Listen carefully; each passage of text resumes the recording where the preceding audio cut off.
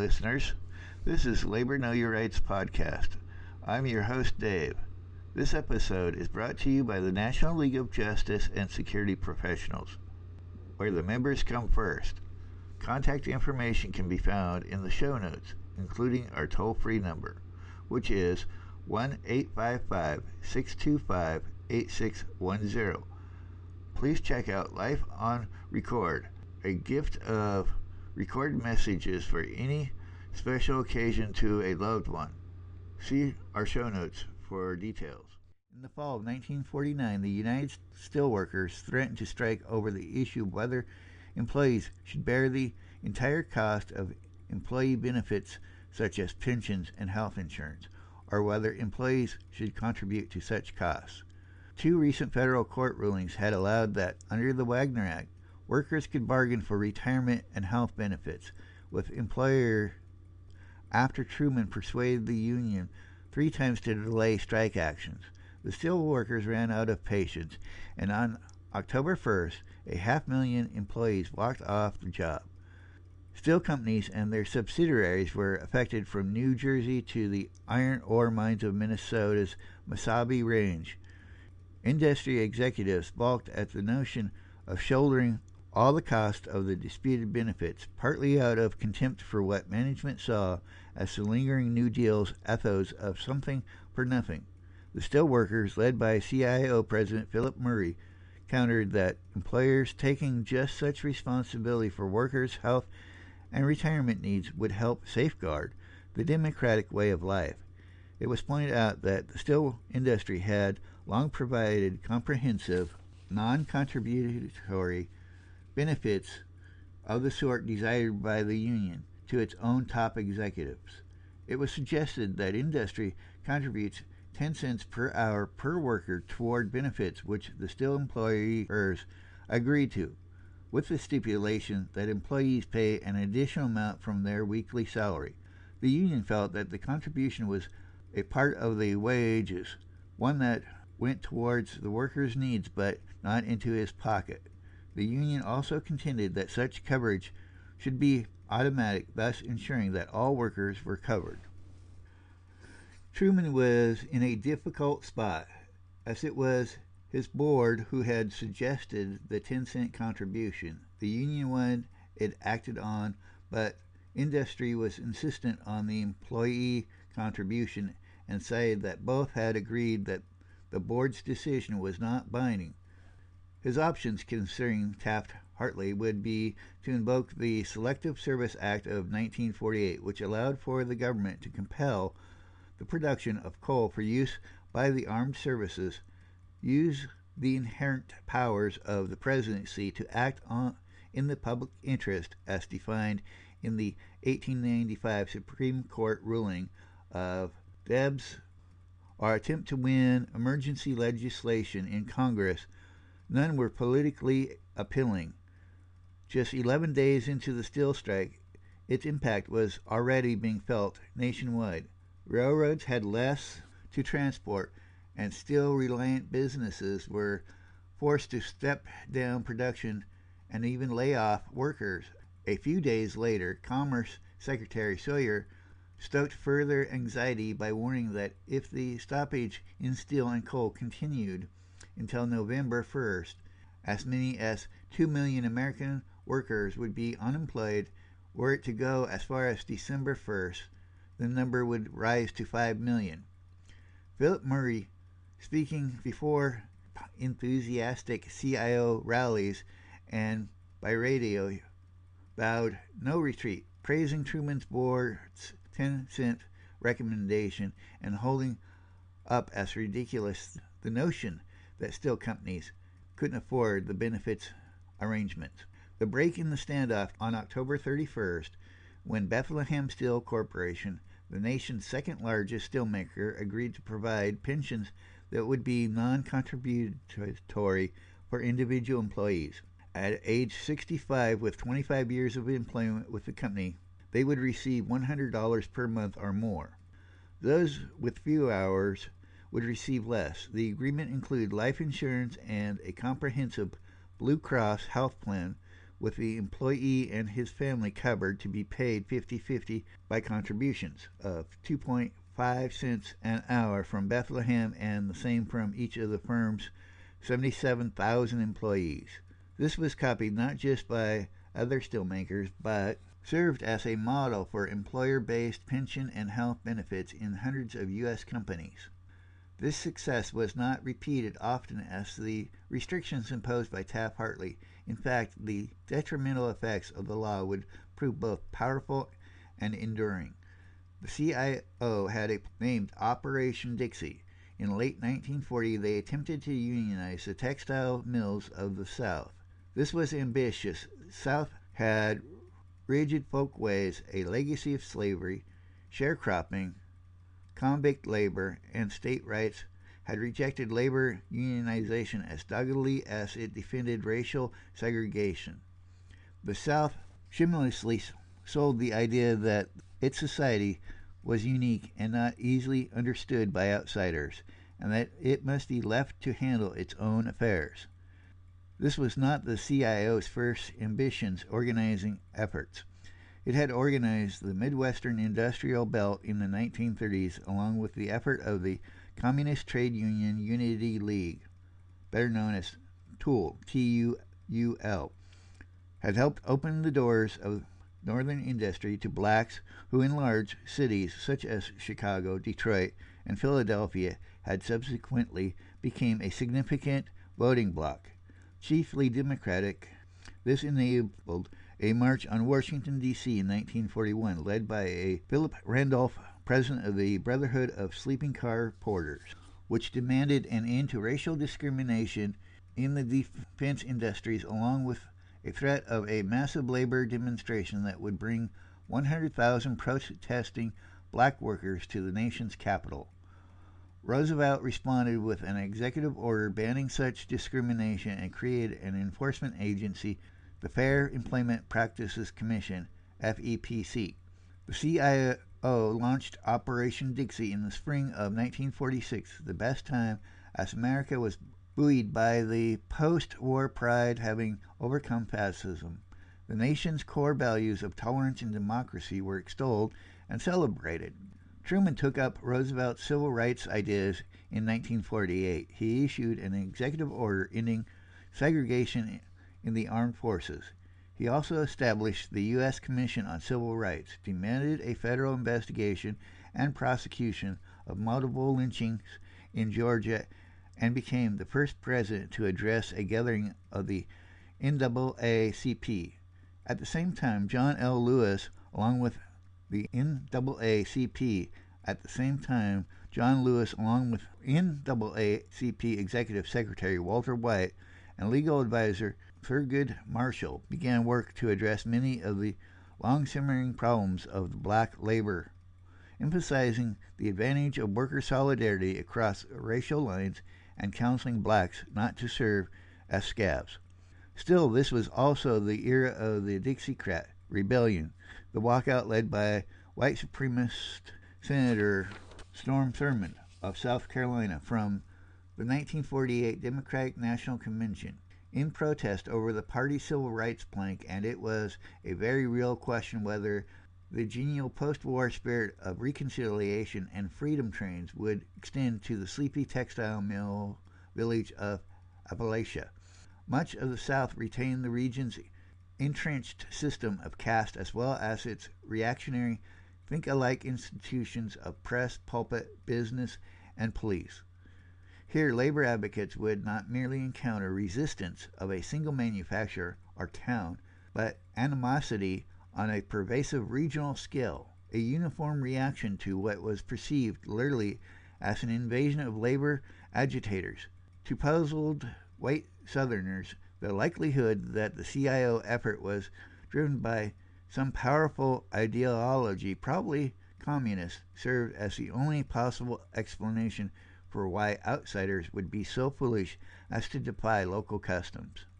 It certainly did not help that the labor movement itself in the post-war years was not above occasional red-baiting. George Meany of the AFL called the CIO leadership the devoted followers of Moscow and characterized it generally as an organization that was openly followed the communist line and is following that line today. The CIO welcomed communists as members in the late 1930s. John Lewis had said, "Do not turn my organizers and CIO members upside down and shake them to see what kind of literature falls out of their pockets." The CIO now bent over backwards to reassure the public that communists would not be active within the ranks. They went so far as to state that no communist would hold executive jobs.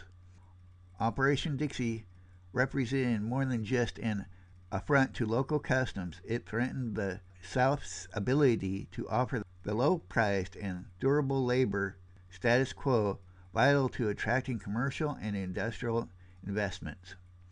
They also remembered the United Textile Workers' Strike of 1934, which had ended with Southern mill owners discharging leading union activists from their jobs and even evicting many of them and their families from company towns.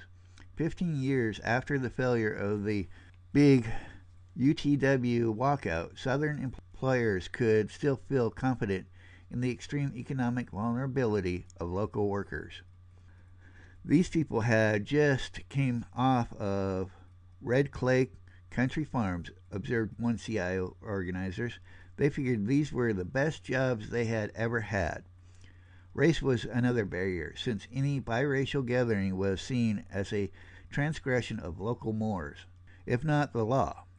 Churches were no refuge, as textile mills routinely sugared local churches with donations as a way of softening ministers on local plant policies. Operation Dixie had some initial success in tobacco, pulp and paper, lumber, and woodworking factories. Its first major test in textiles came in August 1946. 3 CIO-induced union elections were to be held in North Carolina at the Sidney Blumenthal Company in Claremont and at 2 factories in Rockingham. The P.D. Manufacturing Company and Hannah Pickett Mills. The CIO lost narrowly in Claremont, but was defeated by substantial margins at both plants in Rockingham. Meanwhile, police and employer harassment of Operation Dixie organizers was being stepped up across the region. Textile employers and local authorities tapped CIO organizers' telephones, jotted down license plate numbers of vehicles at union gatherings, and started bonfires near to where CIO literature was handed out as a not-so-subtle hint that there was a handy place to discard it. Elsewhere, police found they could intimidate workers by simply standing nearby when organizers set up outside a plant. Operation Dixie, which sputtered to an end in 1953, was a demoralizing loss for labor, and one that augured badly for the future. The United Auto Workers, in particular, paid a price for the campaign's failure, as foreign car makers such as Nissan, Honda, BMW, Volkswagen, and Mercedes-Benz ultimately took advantage of the region's persistent low wages and anti-union resiliency to open plants that were more cost-effective than the big 3 manufacturing centers in Michigan, automakers in Tennessee, Alabama, and other southern states could operate at considerable lower expenses by using non-unionized labor and avoiding the ample wage and benefit obligations that burdened Detroit. At this time, the differences over trade unionization that had caused the rupture of the AFL and the breakaway of the CIO in the 1930s had begun to ebb. In November 1952, by coincidence, both William Green of the AFL and Philip Murray of the CIO died, creating a power vacuum that could be filled by men far less tainted by the group's contentious history. Replacing Murray as CIO president was Walter Reuther, who in 1935 had been one of the founders of the United Auto Workers. The new president of the AFL was George Meany, an officer in the New York City Plumbers Union. He was commonly described as a cross between a bulldog and a bull. Eventually, the AFL and CIO decided to merge, with Reuther offering to have Mimi be the president of the new organization and Reuther the vice president, now named the AFL-CIO. It was at this very juncture that organized labor began to suffer from its own success. Many large employers had by now embraced the welfare capitalist philosophy that valued workers' retention and a satisfied, productive workforce. Most offered competitive pay and benefits, regular hours with compensated overtime, paid vacation, sick days, and other perks, along with the majority of workers going from blue-collar to white-collar workers, decreased union membership. The creation of the air conditioner and the interstate highway created whole new areas of the country for relocation. Also, with people commuting to work, there was a loss of camaraderie among employees who had lived in the shadow of the mill together, nor did they congregate in the union hall anymore. One of the organized labor's least admirable endeavors, the AFL and later the CIO and the combined AFL-CIO, motivated by anti-communists, embarked in the late 1940s on a protracted misadventure of covert intervention in the affairs of foreign labor groups, ultimately acting in concert with the Central Intelligence Agency, the CIA, to undermine left-leaning unions abroad.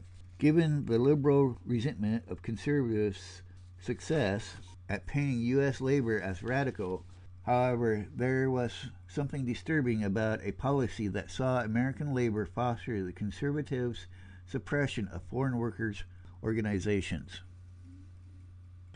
In the spring of 1945, just before the Second World War ended, hundreds of trade union representatives from the Allied nations had met in London to discuss ways to coordinate the post-war revitalization of European, British, and Soviet trade unions.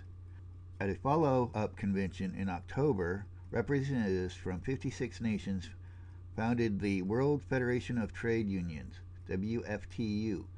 Sidney Hillman, one of the leaders of the American delegation, had been strongly influenced by a speech Vice President Henry Wallace gave in 1942, titled The Century of the Common Man, in which Wallace called for a global New Deal that would raise standards of living in colonial regimes, rebuild infrastructure, and promote free trade. Walter Reuther also thought the effort to cooperate with British and Russian trade unions was a good idea, and shortly after the WFTU's founding, the CIO began lobbying for the WFTU to receive delegate status at the United Nations. The AFL refused to participate in the effort, feeling the WFTU embraced too many unions that were under communist influence. George Meany insisted that real trade unions were impossible under the Soviet system. By the time of the Second World War, the AFL had its own International Affairs Department headed by J. Lovestone, a former American communist who had been exiled from the party in 1929 and had in turn become rabid in his contempt for the Soviet Union. In 1944, Lovestone led the Free Trade Union Committee, FTUC, a covert program to destabilize leftist labor movements in post-war Europe. FTUC was funded by a grant of $35,000 per year from the AFL, with Matthew Wall of the Photo Engravers as chairman, Dubinsky as treasurer, and Meany serving as liaison between FTUC and the main AFL leadership. In France, Lovestone's agent was Irving Brown, who had established a beachhead in Paris in November 1945. While Brown covered Europe, FTUC representatives Richard Deverell ran operations first in India and later in Japan. Harry Goldberg organized Indonesia. Willard Utter financed the Free China Labor League from Formosa. All answered to Lovestone. Brown crafted a model for AFL involvement in Europe by conspiring against the democratically elected Confederation General du Travail, CGT, or AFL-like federation, but communist-influenced workers' federation with 5.4 million members using laundered funds from the United States to stir dissent about communist leaders of CGT, splintering defectors off into a white-collar union. Lovestone published a booklet, The Survey of Forced Labor and Measures for Abolition, which revealed the location of Soviet gulags where slave labor was enforced and reproduced survivors' narrowing accounts. All this actually was to catch President Truman's attention. In 1947, he was persuaded to establish the CIA to replace the Wartime Office of Strategic Services, OSS. Soon after the CIA entered Europe, it began utilizing the infrastructure Brown and Lovestone had set up. In early 1949, CIA funds were funneled to FTUC and soon outstripped all labor donations. It was the AFL operatives who had anticipated U.S. policy. What made the CIA AFL intrusion especially hypocritical was that Lovestone-guided actions were in themselves examples of the dark influence of government on trade unions in America. Efforts were designed to halt, and in their obsession with blunting Soviet manipulation, the AFL often wound up in bed with ultra-conservative political actors of dubious character. In the 1950s, a young CIA officer named Paul Sokovia began advising higher-ups in Washington of the harm Livingston's and Brown's efforts were doing to the very labor unions they were propping up. Elections were influenced, if not purchased outright. Union dues remained uncollected, organizing activity ceased.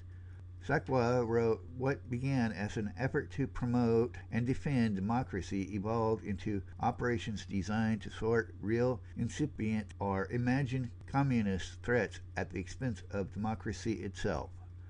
This interference in the labor movement of other nations was not limited to Europe, but included Israel, China, and increasingly Latin America.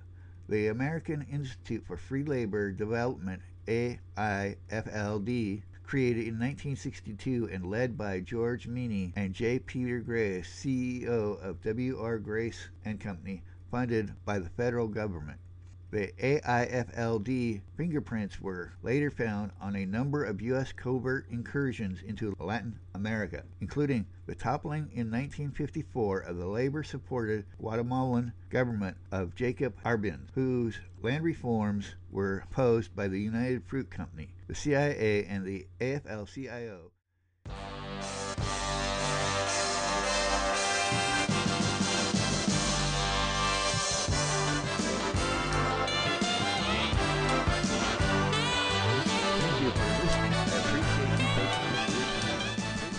Podcast with your family and friends. Please rate our podcast on iTunes. It helps others find us. If you want to contact us to suggest a topic, have a question, or just want to say hi, our contact information is in the show notes, along with our sponsor, the National League of Justice and Security Professionals, where the members come first.